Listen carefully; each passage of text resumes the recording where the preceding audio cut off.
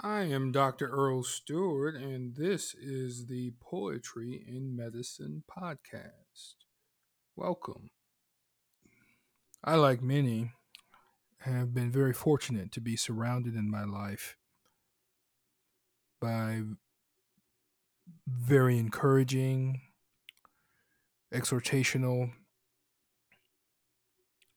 and amazing men of stature and purpose who have been remarkable influences in my life, whether it be negotiating the curriculum of medical school, going through residency in the church, or in my community. I can see so many faces before me, some of whom have passed on and some who are still with us, whose examples I've always tried to emulate.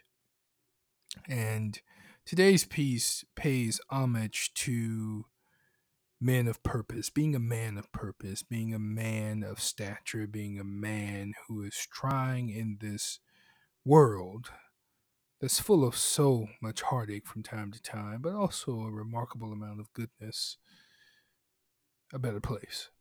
It's entitled Test of a Man.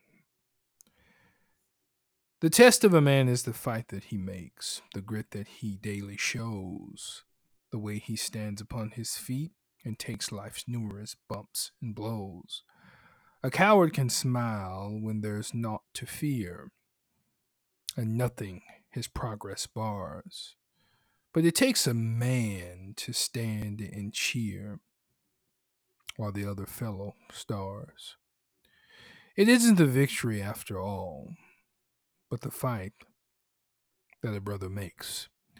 A man, when driven against the wall, still stands erect and takes the blows of fate.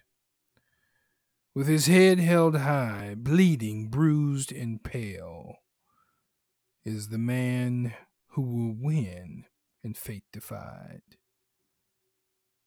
For he isn't afraid to fail. Thank you for listening to the podcast today. And always remember, in whatever it is that you do, read a poem.